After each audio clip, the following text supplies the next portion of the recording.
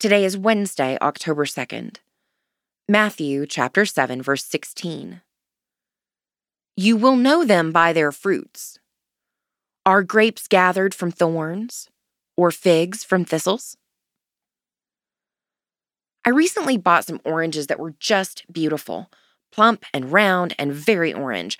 I couldn't wait to get home to enjoy them. I sat down to eat one, really wanting to savor it. While I was peeling this orange, I realized it didn't smell sweet. When I put it in my mouth, there was no burst of orange juice.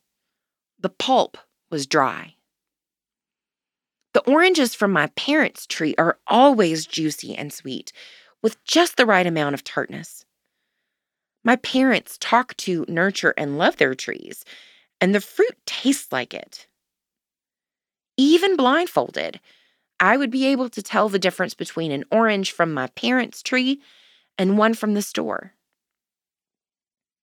How is your spiritual fruit? Does it look beautiful but have no taste? Does your fruit symbolize a good life filled with love and truth? Would people know your fruit? Pray for the Diocese of Taita Taveta in Kenya. Moving forward, what are you doing to ensure good fruit grows in your own life?